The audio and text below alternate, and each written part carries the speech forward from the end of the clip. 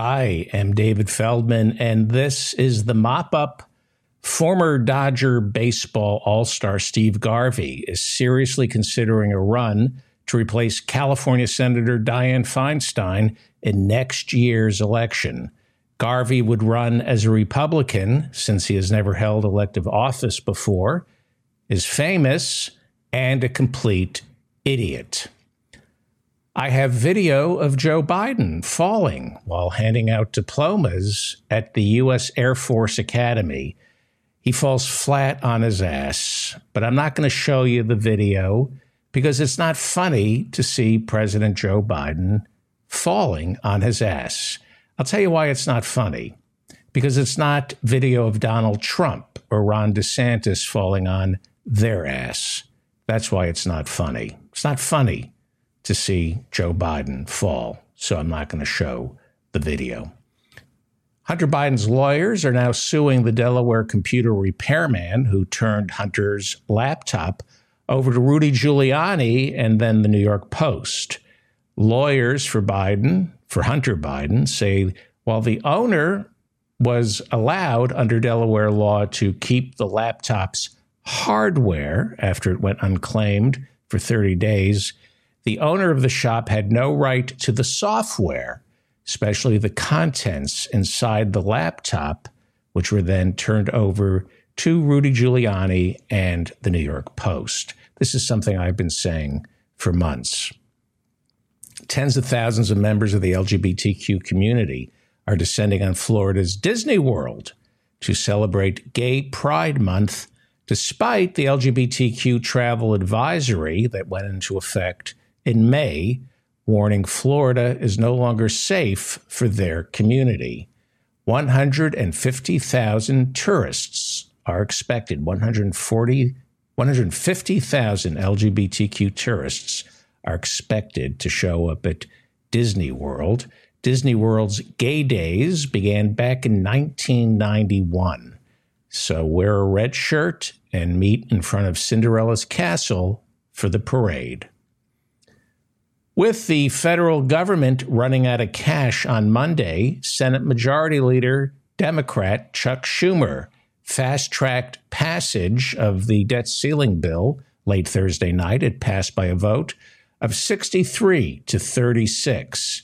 Wednesday, in the Republican-controlled House, it passed 314 to 117. It will now head over to Joe Biden's desk, where he is expected to sign it this weekend. This bill raises the debt ceiling until January of 2025 with no cap on how high the debt can go. Military spending will increase next year, but Joe Biden's proposed budget for next year already included an increase in military spending.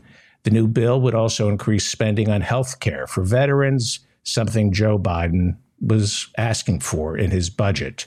Republicans essentially succeeded only in making it a little easier to fast-track the permits on energy pipelines, and they succeeded in raising the age for work requirements to receive food stamps. Now, before the bill goes into law, anyone between the age of 18 and 49 who doesn't have a child living with them, well, you're required to get a job in order to qualify for food stamps.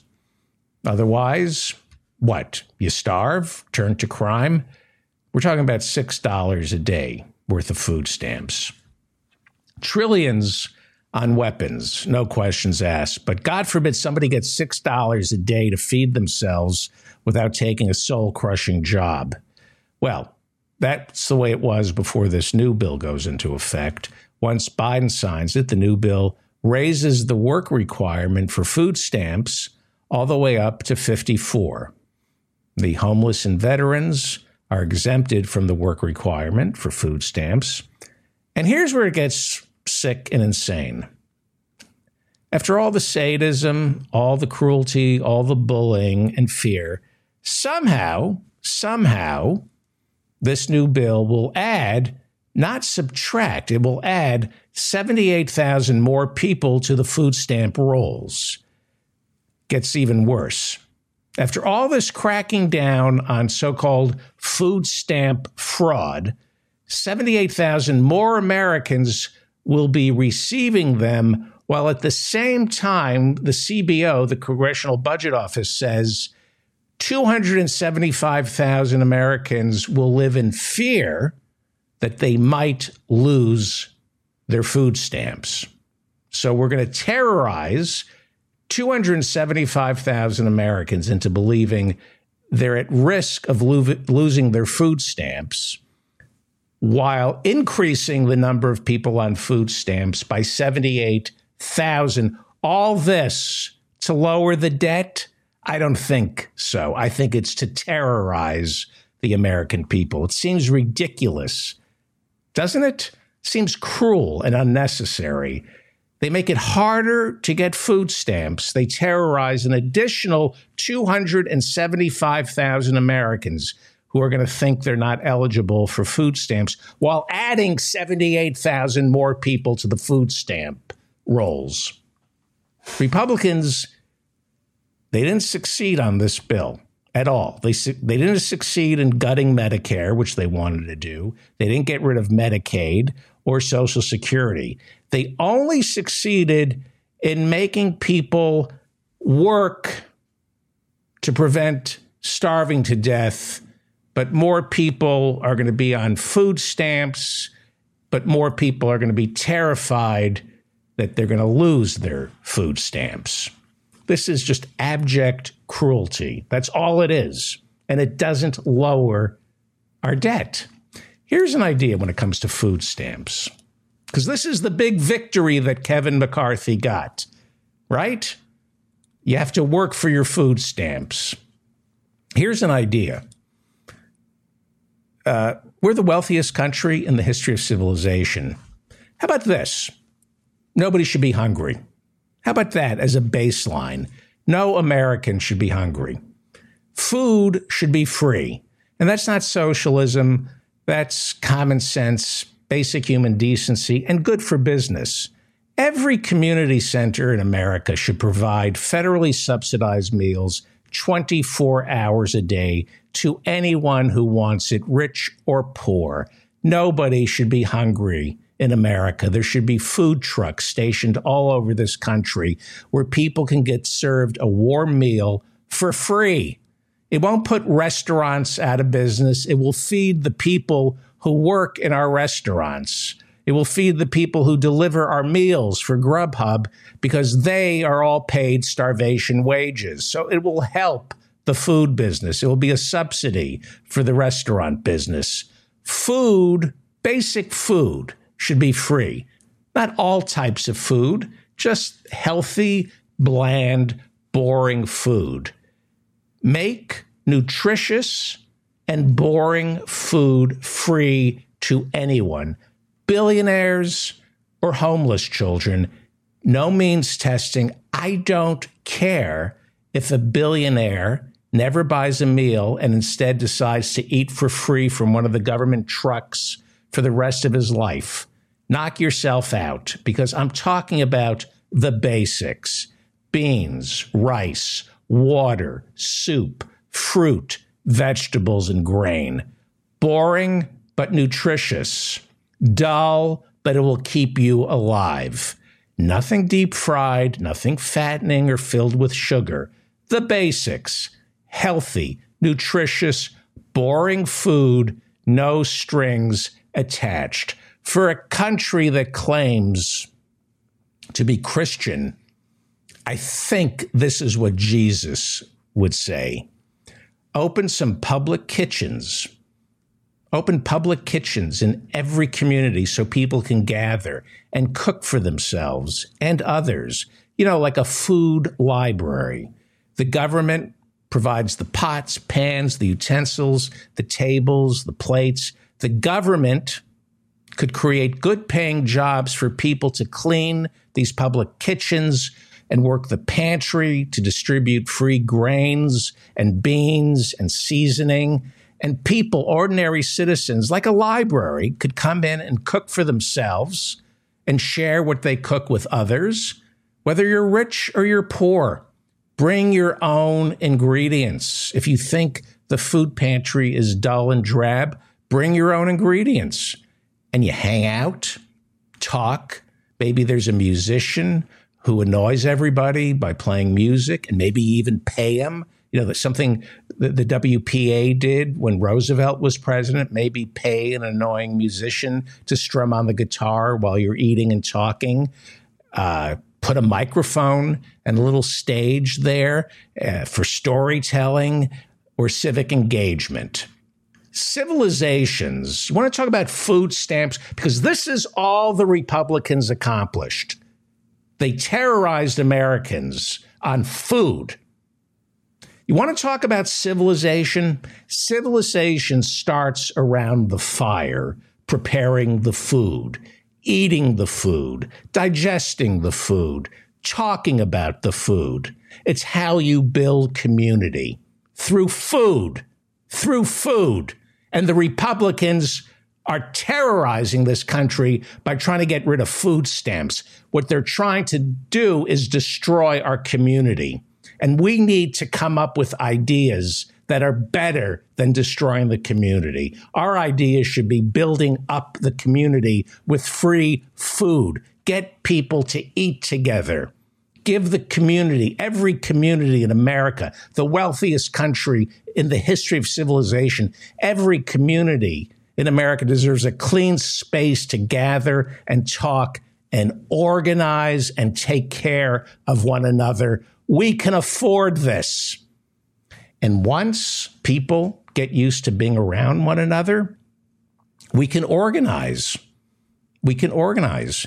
We can organize free daycare that's subsidized by the federal government. Wouldn't that be great? How could you not want that for your neighbor? Community centers already exist. They're supposed to grow and flourish.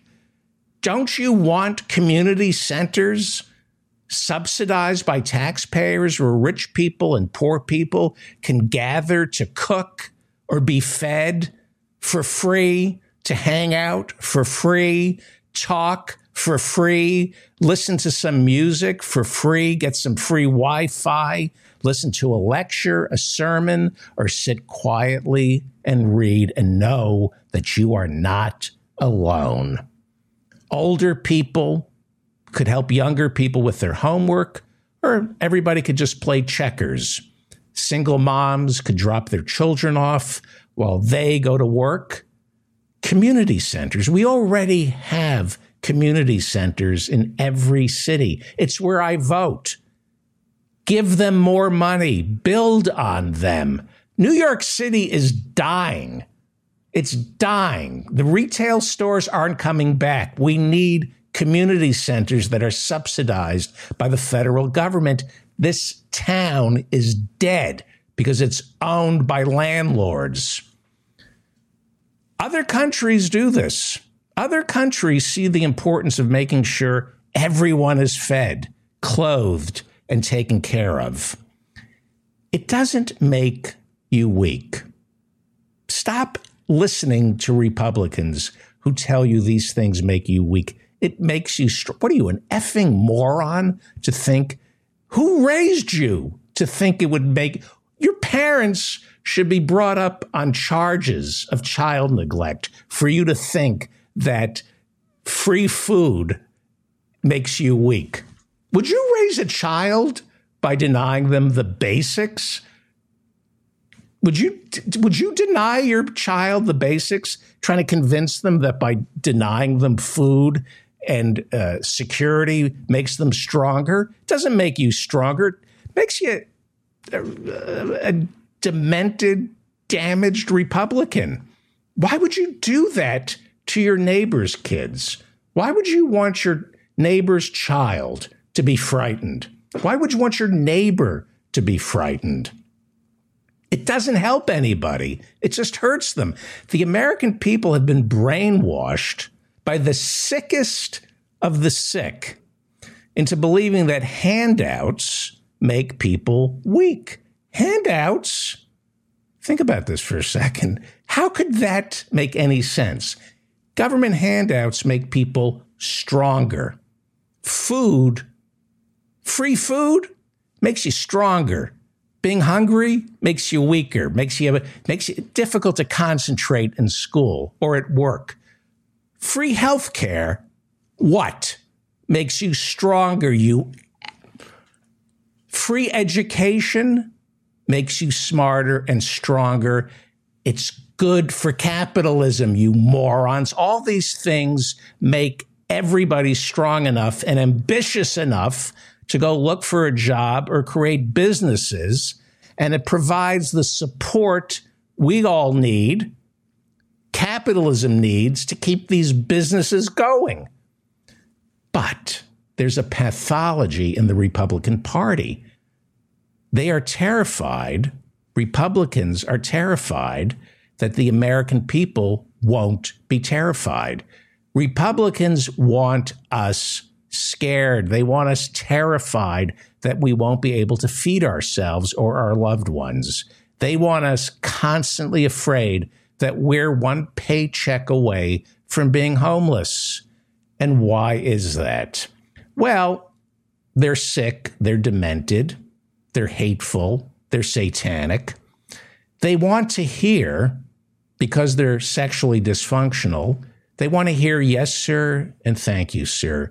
They want power over other individuals. They think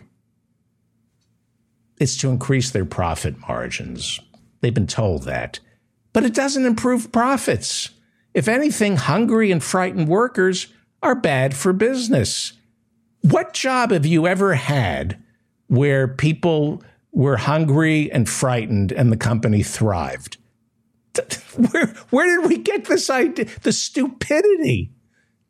But the Republicans want us terrified and off balance. Am I going to lose my food stamps? Am I going to be evicted? I don't know. Why? Why do they want us this way? Because it satisfies their sadistic impulses, because they were damaged as children. And it makes them feel strong when someone else is weak. That's how the Republican mind works. I feel strong when someone else is weak because they can't maintain an erection. They don't read. They're not smart. They don't know how to love anybody. The only power they have is in taking the power away from somebody else. They convince themselves, I love this, that fear is the great motivator. Have you heard that one? They think fear makes people work hard. Anyone who thinks fear is what makes people work hard and succeed, anyone who thinks that is a failure. If you think fear is what makes people work hard, you're a failure. You think LeBron James lands the three-point shots because he's scared? You think he lands those shots because he's hungry? Fear and hunger hamper success. You have to be stupid to believe that fear and hunger is a great motivator. And that's why Republicans are stupid. Kevin McCarthy is stupid. He thinks fear will convince workers to shut up and obey orders and take whatever the boss is willing to give them. The Republicans aren't happy, so they don't want the rest of us happy. They like the idea of kicking Americans off food stamps. That's how they get votes. Kicking people off food stamps, it doesn't lower the debt. It doesn't. It's $6 a day. It's like one bomb. Kicking people off food stamps doesn't save money. It doesn't lower the debt, and it doesn't make people work. They tried it in Arkansas. They tried it in Iowa. It doesn't make people look for jobs. You know what it does? It makes them hungry, sad, lonely, and depressed. And that's what Republicans want. They want children to work. That's what they want. They're for anything that hurts people, and they pretend it's about driving down wages. And some Republicans actually believe that because Republicans are economically illiterate. That's why they're Republicans. if you took Economics 101, you wouldn't vote for a Republican. And it's not just the low information Republican voter. It's the rich Republicans who are also economically illiterate.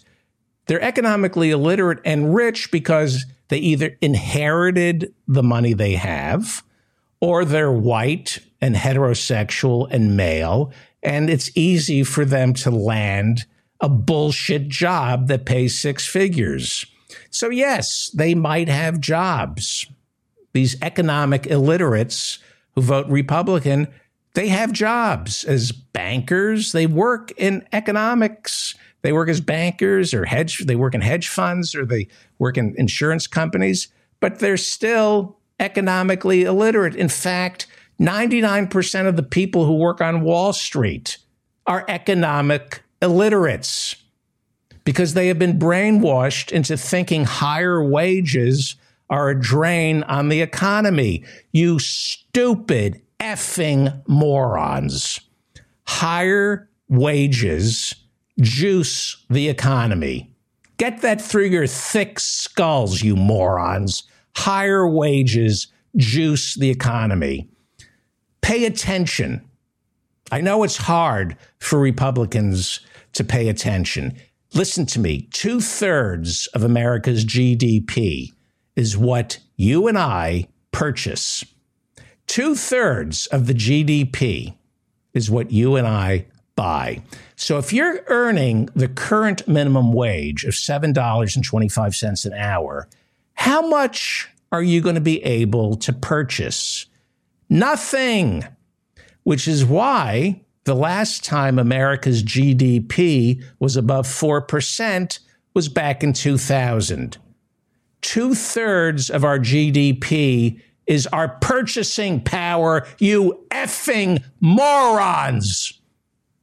If you drive down wages like the Republicans have succeeded in doing, these effing sadists have not allowed the minimum wage to get raised until since 2009. When you don't raise the minimum wage, inflation catches up with it. And now Americans who are earning the minimum wage are earning in real dollars what they made in 1949. If you drive down wages, people stop buying things. And that keeps GDP growth down to a measly 2% a year. So yeah, we don't have a recession, but we don't have growth. We haven't had growth since Bill Clinton was president. Our economy has not grown at a healthy clip, at 4% or 5% since the 90s. Why? Because Americans have no money to spend. You effing economic illiterate, sadistic morons. 2/3 of the GDP is what you and I buy. If wages stagnate, you can't buy anything. That's why our GDP hovers at around 2%. But somehow, Americans have been brainwashed into thinking that higher wages cut into profits and cause inflation. Higher wages increase profits, right? Henry Ford knew this. Henry Ford famously said, I give my workers a raise because they have more money to spend and it comes back to me. And Henry Ford was a despicable anti-Semite, but even he knew this. Higher wages have nothing to do with inflation. Now, the Biden inflation, we were told, and lied to about, we were told it was first caused by supply chain issues, coupled with a shortage of employees who don't want to work because of government handouts. It was a lie when they said it, and now the information is coming in, and inflation, the Biden inflation that we're dealing with, it's what I said it was. It's caused by greed. I said this last year. Check the company earnings. If people knew how to read a spreadsheet and look at company earnings, they could tell that inflation is caused by greed. And now the New York Times, this is from today's New York Times, Thursday's New York Times. Headline, companies push prices higher, protecting profits, but adding to inflation. Corporate profits have been bolstered by higher prices, even as some of the costs of doing business have fallen in recent months. So pay attention to this. Send it to your idiot Republican friends, because this is the truth about inflation. Okay, let me go full screen here. This is from today's New York Times. I'm sorry, it's published May 30th in the New York Times. The prices of oil, transportation, food ingredients, and other raw materials have fallen in recent months as the shocks stemming from the pandemic and the war in Ukraine have faded. Yet many big businesses have continued raising prices at a rapid clip. Get it? Okay. The story goes on. For much of the past 2 years, most companies, quote, had a perfectly good excuse to go ahead and raise prices, said Samuel Rhines, an economist and the managing director of Corbu, a research firm that serves hedge funds and other investors. Samuel Rhines goes on to say, quote, everybody knew that the war in Ukraine was inflationary, that grain prices were going up, blah, blah, blah. That's what he said, blah, blah, blah. And they just took advantage of that. He goes on to say, but those go-to rationales for elevating prices are now receding. It was all bullshit. Okay? We're now learning what I told you a year ago, that inflation is caused by greed. Reporting in the New York Times shows that corporations are no longer dealing with supply chain issues. They never really were. But they kept raising prices. Why? Because they can. Because we were all told there's supply chain issues and that there's a war in Ukraine. And as that economist said, blah, blah, blah, blah, blah. If people believe inflation is real, raise prices. And they increased prices. It's not due to corporations passing their increased costs on to customers. That's what they want you to believe. Check the profit margins every quarter. These companies report their earnings. There are no new increased costs, just increased profits. Inflation that we're going through right now is because corporations are raising prices. They are charging more, not because their labor costs have gone up or the costs of materials have gone up. They are raising prices because raising prices increase profits. And they can get away with it because most Americans are economic illiterates who believe what the loudest voices say about inflation. Now, there are several ways to solve the inflation problem. One is to do what we're doing right now, and that's to have the Fed just keep raising interest rates, make the cost of borrowing so prohibitively expensive, economic growth sputters, and we go into a recession, if not a depression, and the demand for goods, well, that goes down, so corporations are forced to lower their prices. That's the Fed's plan, to destroy the economy, to bring inflation down. Seems awfully cruel to create a recession, to throw all those people out of work just to bring down prices. And by the way, corporations, yes, they have begun to lay people off, but they're just replacing them with cheaper workers. If you look at what's going on in big tech, yeah, they're big layoffs. They're just bringing in men and women from India who work cheaper. Another way to whip inflation now, as former President Gerald Ford used to say, is to institute a series of price freezes.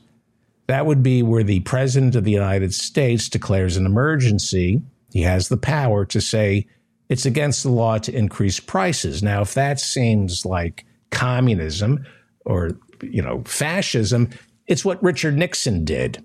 I believe it was in 71. I'm not sure. Nixon just said you can't raise prices for anything. But that's the type of government intervention most Americans these days would find overly intrusive. Here's the best way to whip inflation. The best way to whip inflation is to use the antitrust laws already on the books and create the kind of competition that lowers prices. When only one company provides internet or cable service, they pretty much get away with charging whatever they want. Likewise, when a handful of companies manufacture all the wood, then coffins become more expensive. Did you know there's such a thing as big coffin? It's a monopoly that nobody likes to think about. Oil. They can charge whatever they want because there are only a handful of oil companies. They should all be put out of business, but there's no competition. When there are more companies fighting for the same dollar, they lower their prices. You want to bring down inflation? Bust the monopolies wide open the way they used to. You break up big tech, big ag, the costs for everything will come down, even while wages go up. Wages will go up because these new companies, you bust up a company, then new companies spring up. They're going to scramble to hire fresh talent. They're going to have to lure fresh talent with higher wages.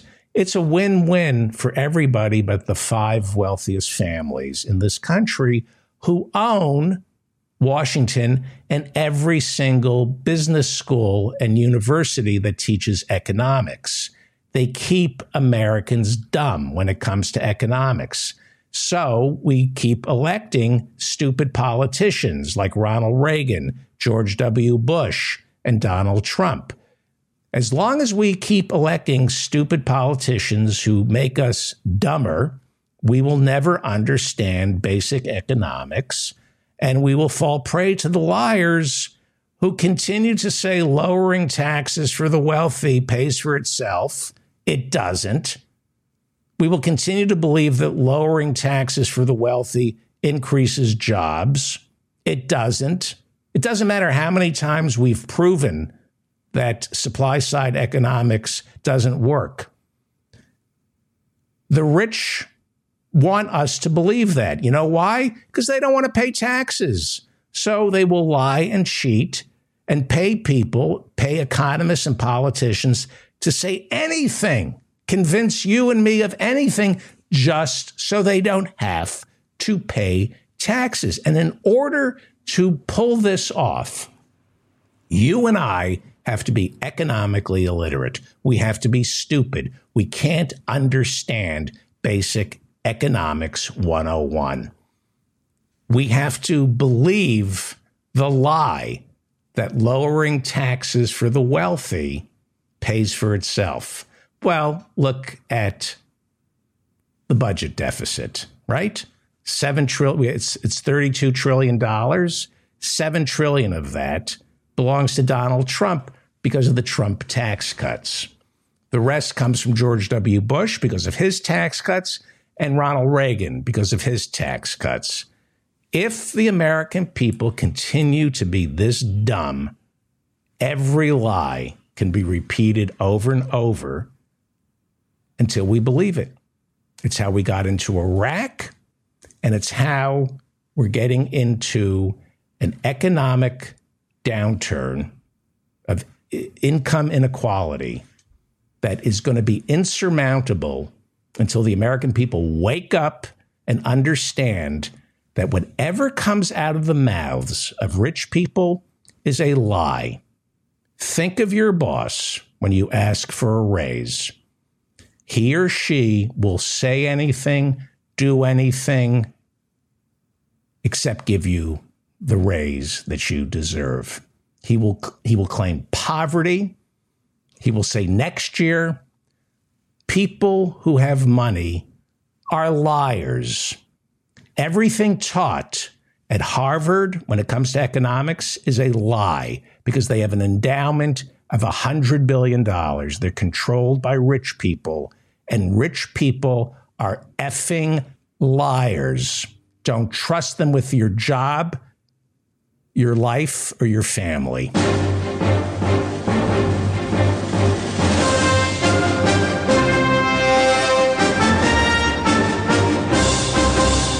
It's time for Thank God It's Dr. Fraad, our weekly segment. And you seem very, you're in a good mood and you think all is well with the world. The United States is going down fast. And the debt ceiling conversation is plummeting us further. I mean, already, if everyone knows, the Pew Charitable Trust had a study, 77% of the country thinks that we're going in the wrong direction.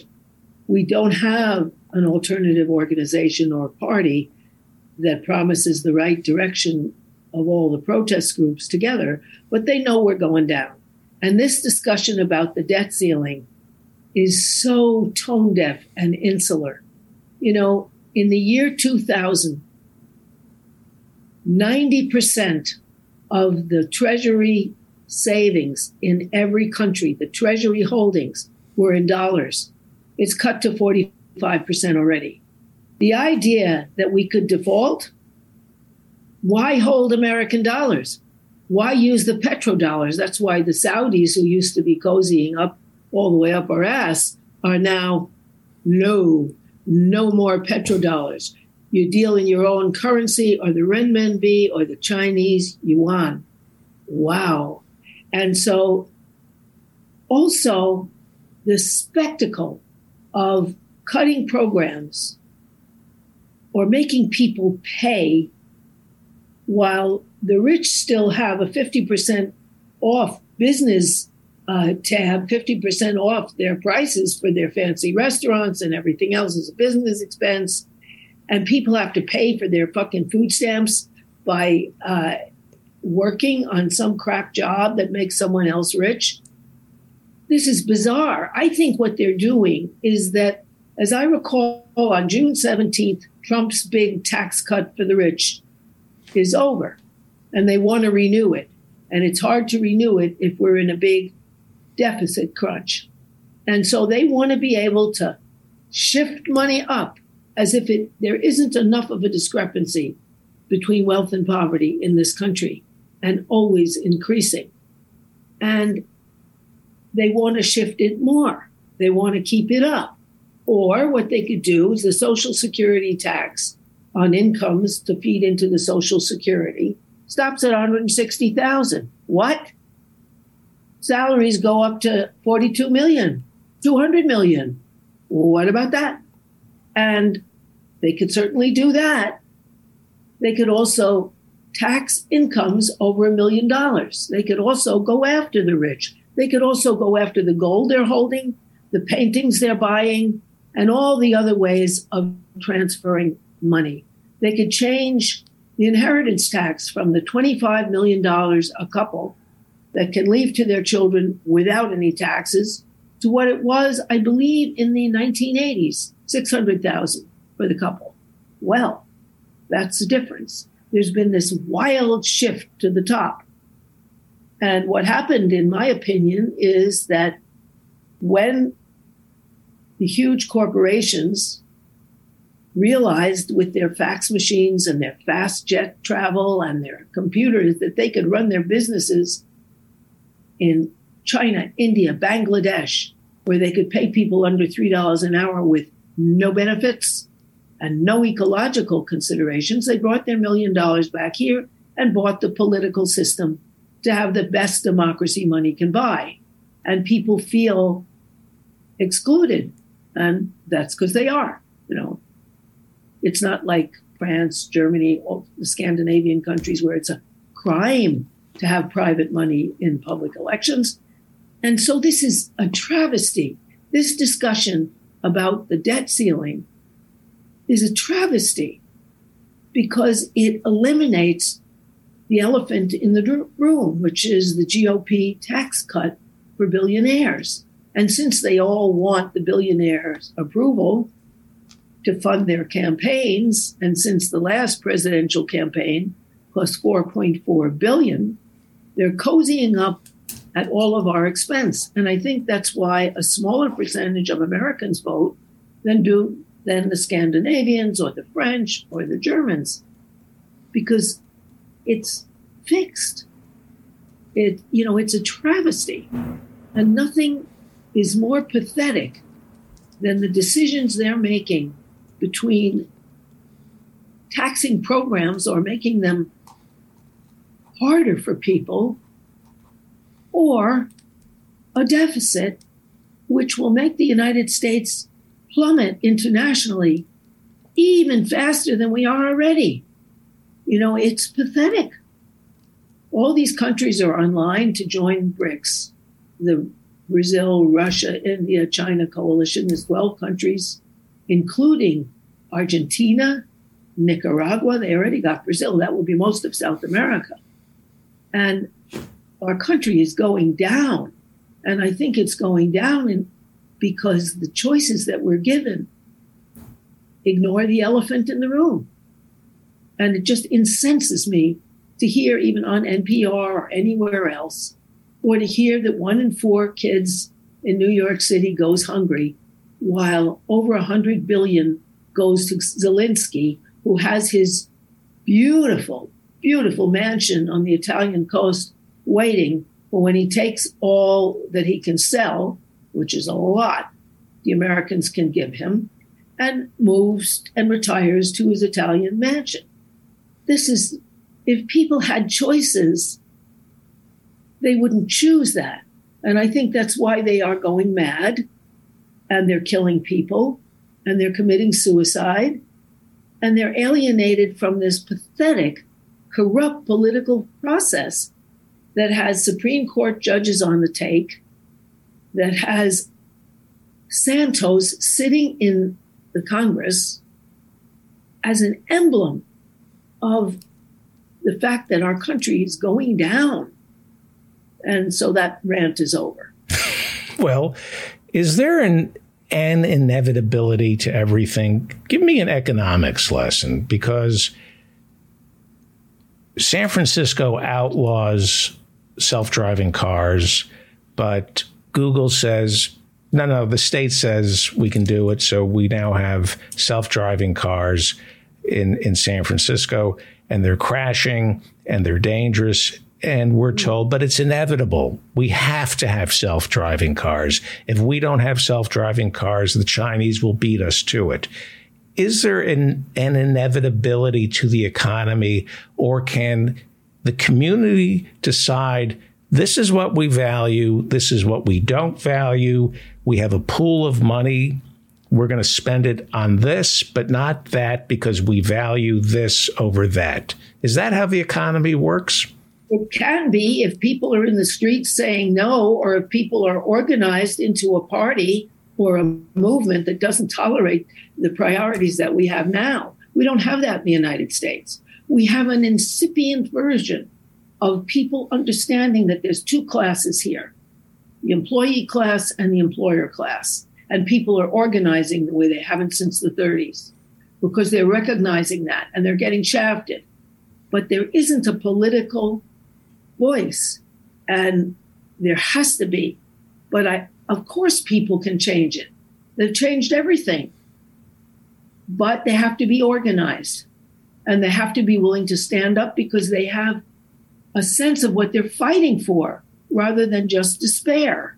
And that's what we need in the United States. They have it in France, which is how they got 4 million people in the streets.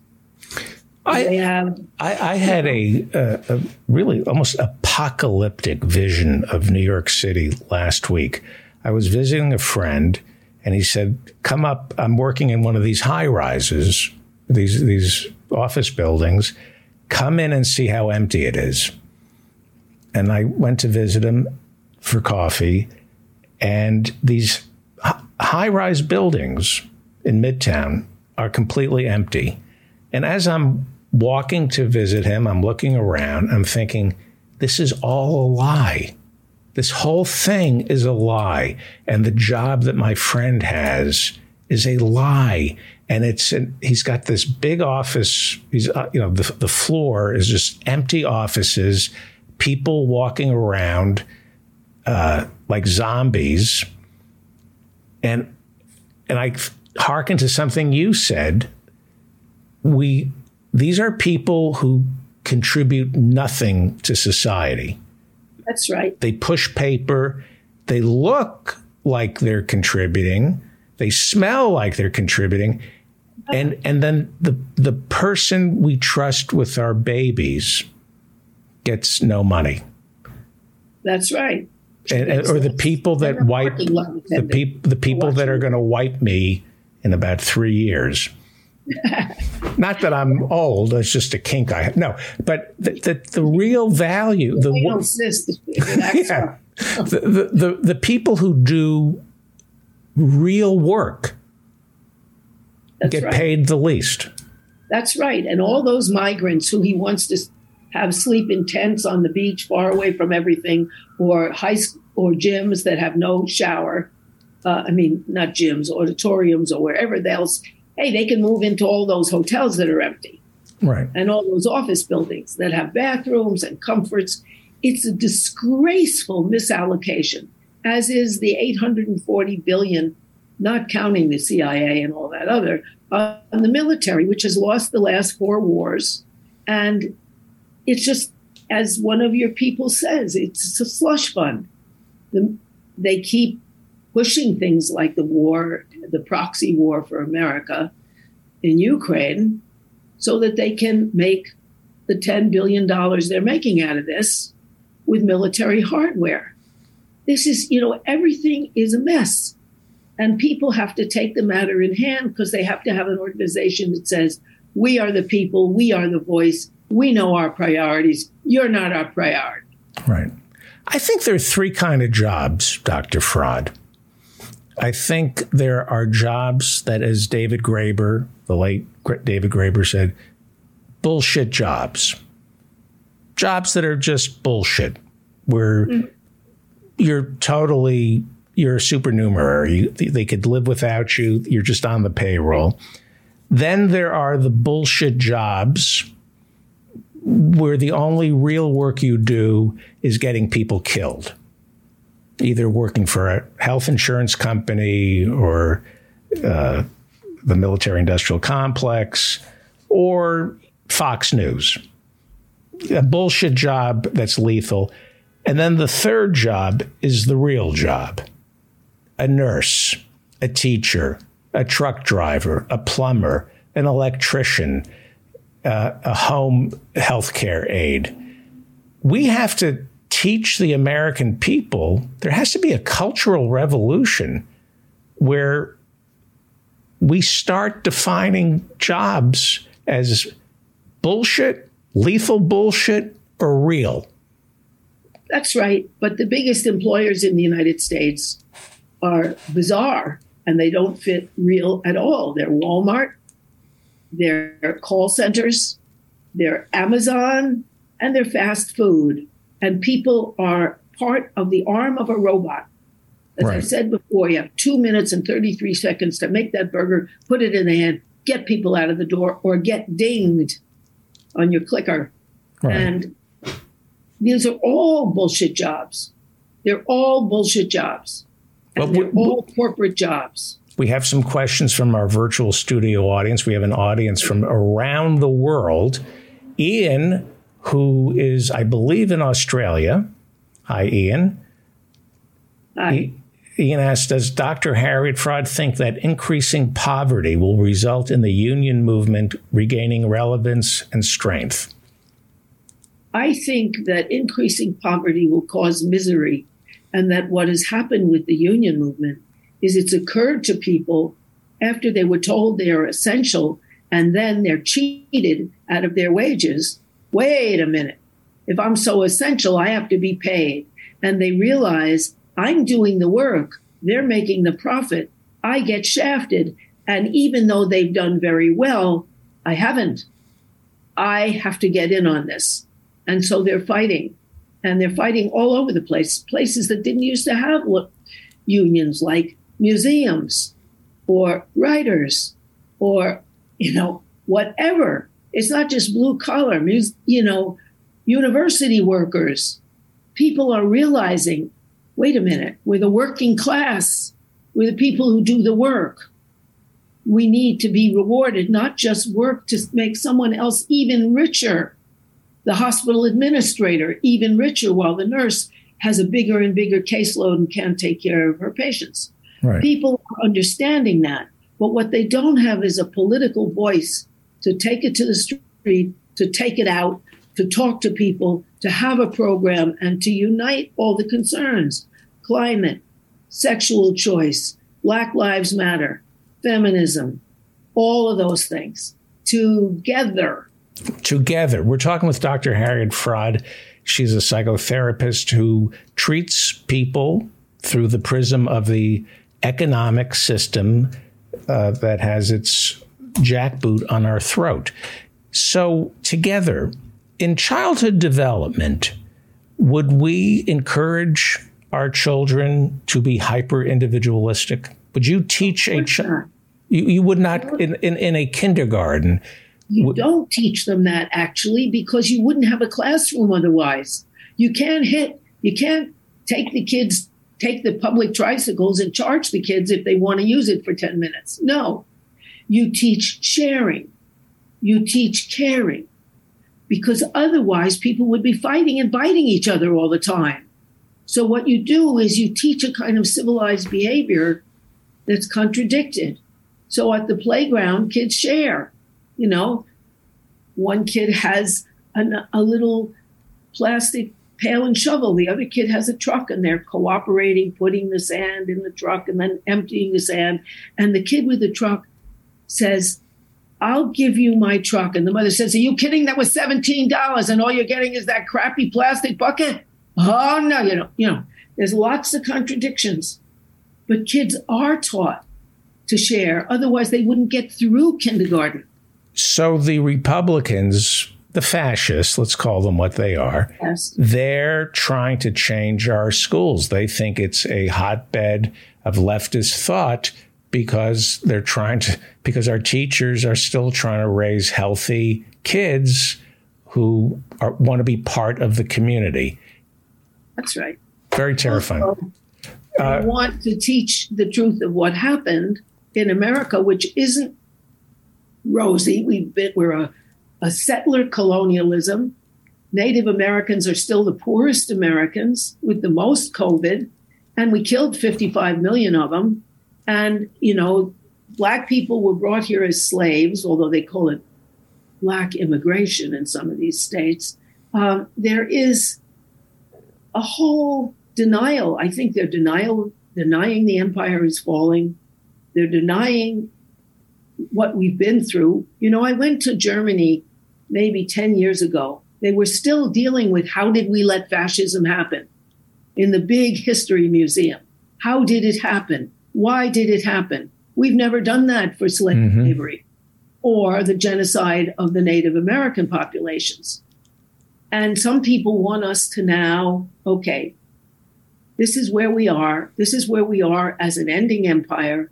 This is where we've been. And other people are in denial. They want to pretend that they can make America the king again. But every other economy hasn't been destroyed by World War II. It's not going to be so easy now. China, which was one of the poorest countries in the world, had their revolution in 1949. And now they have, talking about competing with China, they have 12 high-speed rail lines zipping across China. We have none, not one. They lifted 880 million people out of extreme poverty. We're driving people into poverty. There's a huge discrepancy of which we are in denial. And that's, we have to face it. Okay, empires rise and fall. We can save the 840 billion or close to that much and make this place a kind and productive and interesting nation. Henry Huckamaki, who used to do this show all the time, introduced me to you, said that capitalists love to say no other economic system has lifted as many people out of poverty in the 20th century. And he said, take China out of the equation and capitalism. I'm sorry?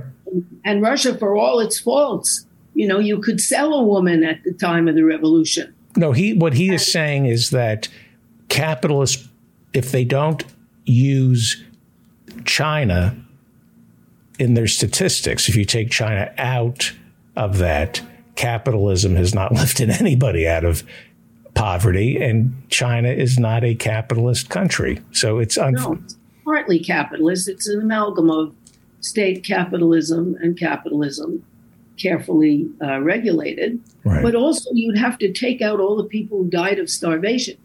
And you'd have to take out all the people in the United States now who die of diseases that aren't covered. And all the black maternal deaths, which is so much higher than they are in poor little Cuba. And all the other deaths where people don't afford their medication and so on. We are a country that is going down. Right. Every year, people die earlier in the United States. Right. That is an indication. We also get shorter. We used to be the tallest people in the world.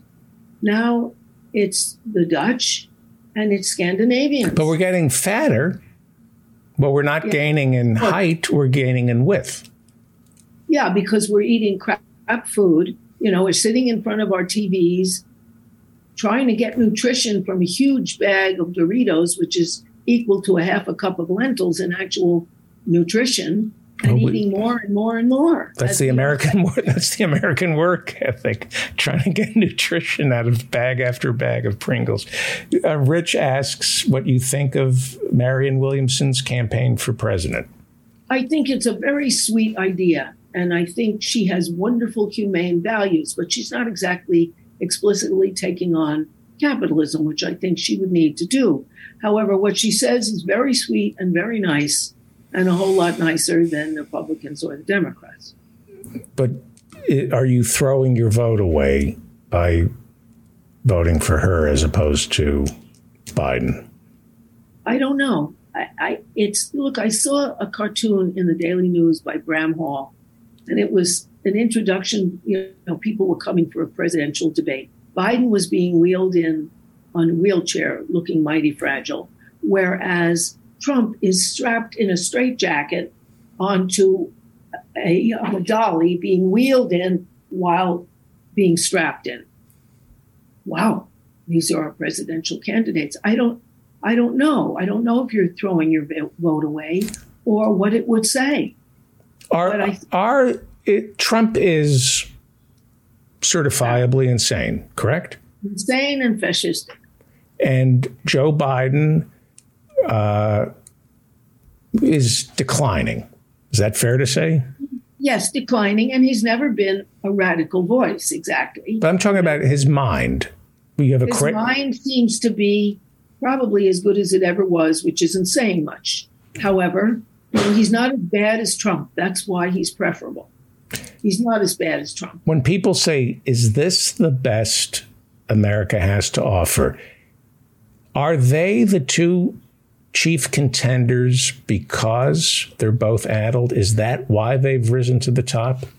No, I think they've risen to the top, because there is no popular voice that puts forward a candidate that has a current challenging analysis to the status quo. Neither of them do. Trump fulminates and captures people's rage at their denial. Biden has some nice ideas that he'll never get across or stand up for any more than he did for Anita Hill when he was on that all-male committee evaluating her, and not talking to any of the other 25 women who testified against Clarence Thomas. Right. There is no real opposition. Right. And Trump looks good to people because he's fulminating, he's opposing, he's passionate. Is it fair to say this about Trump, that he earned every vote in the Republican Party, that the thumb was put on the scale for Biden in 2020 by Obama and the back rooms and the smoke-filled rooms, But Donald Trump, for the first time in his life, actually, when he got the nomination, there was nobody in the back room putting the thumb on the, or was there? Because it feels like the establishment didn't want Trump, and he actually, for the first time in his life, earned that nomination. Is that a fair statement? In part, he did, but big money didn't care. They were going to keep being the dominating force of the society, no matter what. Right. Okay. So Trump is obviously nuts, but okay. I mean, I don't think he really earned that, but I think he did capture people's rage, right, and their sense of being denied, which are true. Arthur asks, do you think Trump will ever be held accountable? This is Tom and Jerry and the Roadrunner. The show's over if he gets caught. Do you think he's? I think that Jean Carroll first Stormy Daniels had the guts to bring Trump up, even though her child was threatened, she was threatened, and so on. And I think Jean Carroll is next, and she has shown Trump that he had to literally pay, and now she has a new $10 million lawsuit for his continued defamation. And I think it is catching up with him, and he will have to pay. I don't know if he'll ever go into the big house, but it's possible because he has 5 more cases and he's lost 2. That doesn't look good. And so I think he might be found guilty all the way around. And you do see him going to jail? I do see him going to jail, depending on the Republicans will never do that because he's more popular than any of the others, so they want his votes. So they'll, no one insults him. Right. Finally, this is a great question. Bruce asks, how about if we all join the Republicans, and then we could all vote in the primaries? Could this work to get the best of the worst as candidates? Or is there more of an opportunity for real progressives in the Republican Party? I mean, the Republican Party, during the time of Teddy Roosevelt, who was a racist and committed genocide, but he was a trust buster. Would the left do better trying to tap into the populist energies within the Republican Party? I don't think so, because they're so racist. Those populists.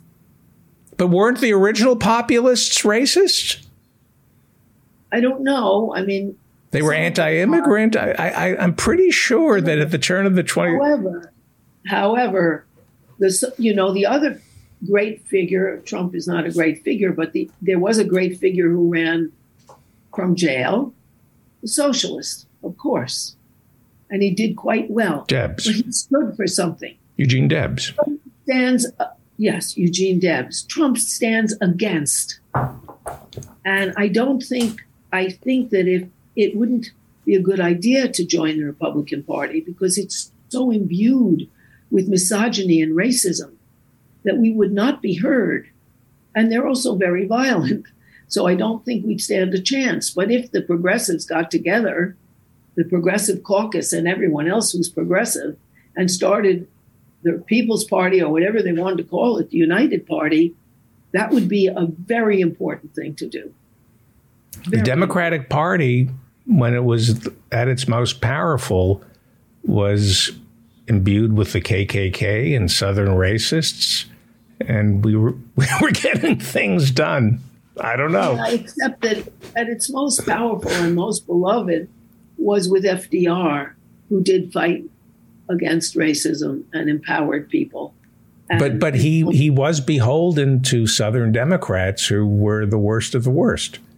He was slightly beholden, but he taxed the rich at 96.8% because he could say to them, there's people in the street.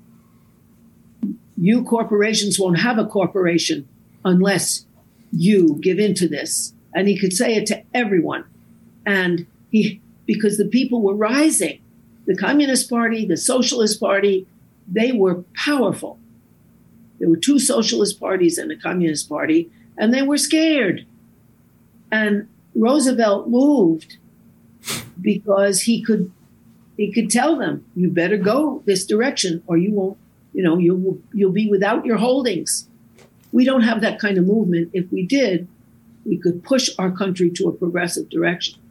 Dr. Harriet Fraad is the host of Capitalism Hits Home, as well as It's Not Just in Your Head. You can hear her here in New York City on WBAI Pacifica Radio on Tuesday nights. I believe it's 6:30. It's at 6:30. Interpersonal update.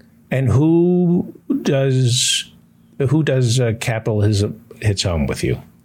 Democracy at Work does Capitalism Hits Home, and It's Not Just in Your Head, which is about, your problems are not just in your head. Like if you're evicted, it's not just you made bad choices, you're psychologically damaged. Right. It's the landlord. And that's a program. It's Not Just in Your Head is a podcast that I do with Liam Tate and Ikoi Hiro. Fantastic. We love you, Dr. Fraad, and thank you for your generosity. Yes, I was chafing at the bit. Yes. But you're welcome. And thank you. And it's the Reverend Barry W. Lynn's fault, not mine. I'll go after him immediately. It takes a little man to blame somebody else. Thank you, Dr. Harriet Fraad. Bye. Bye-bye. You're listening to The David Feldman Show, you happy, self-actualized hump.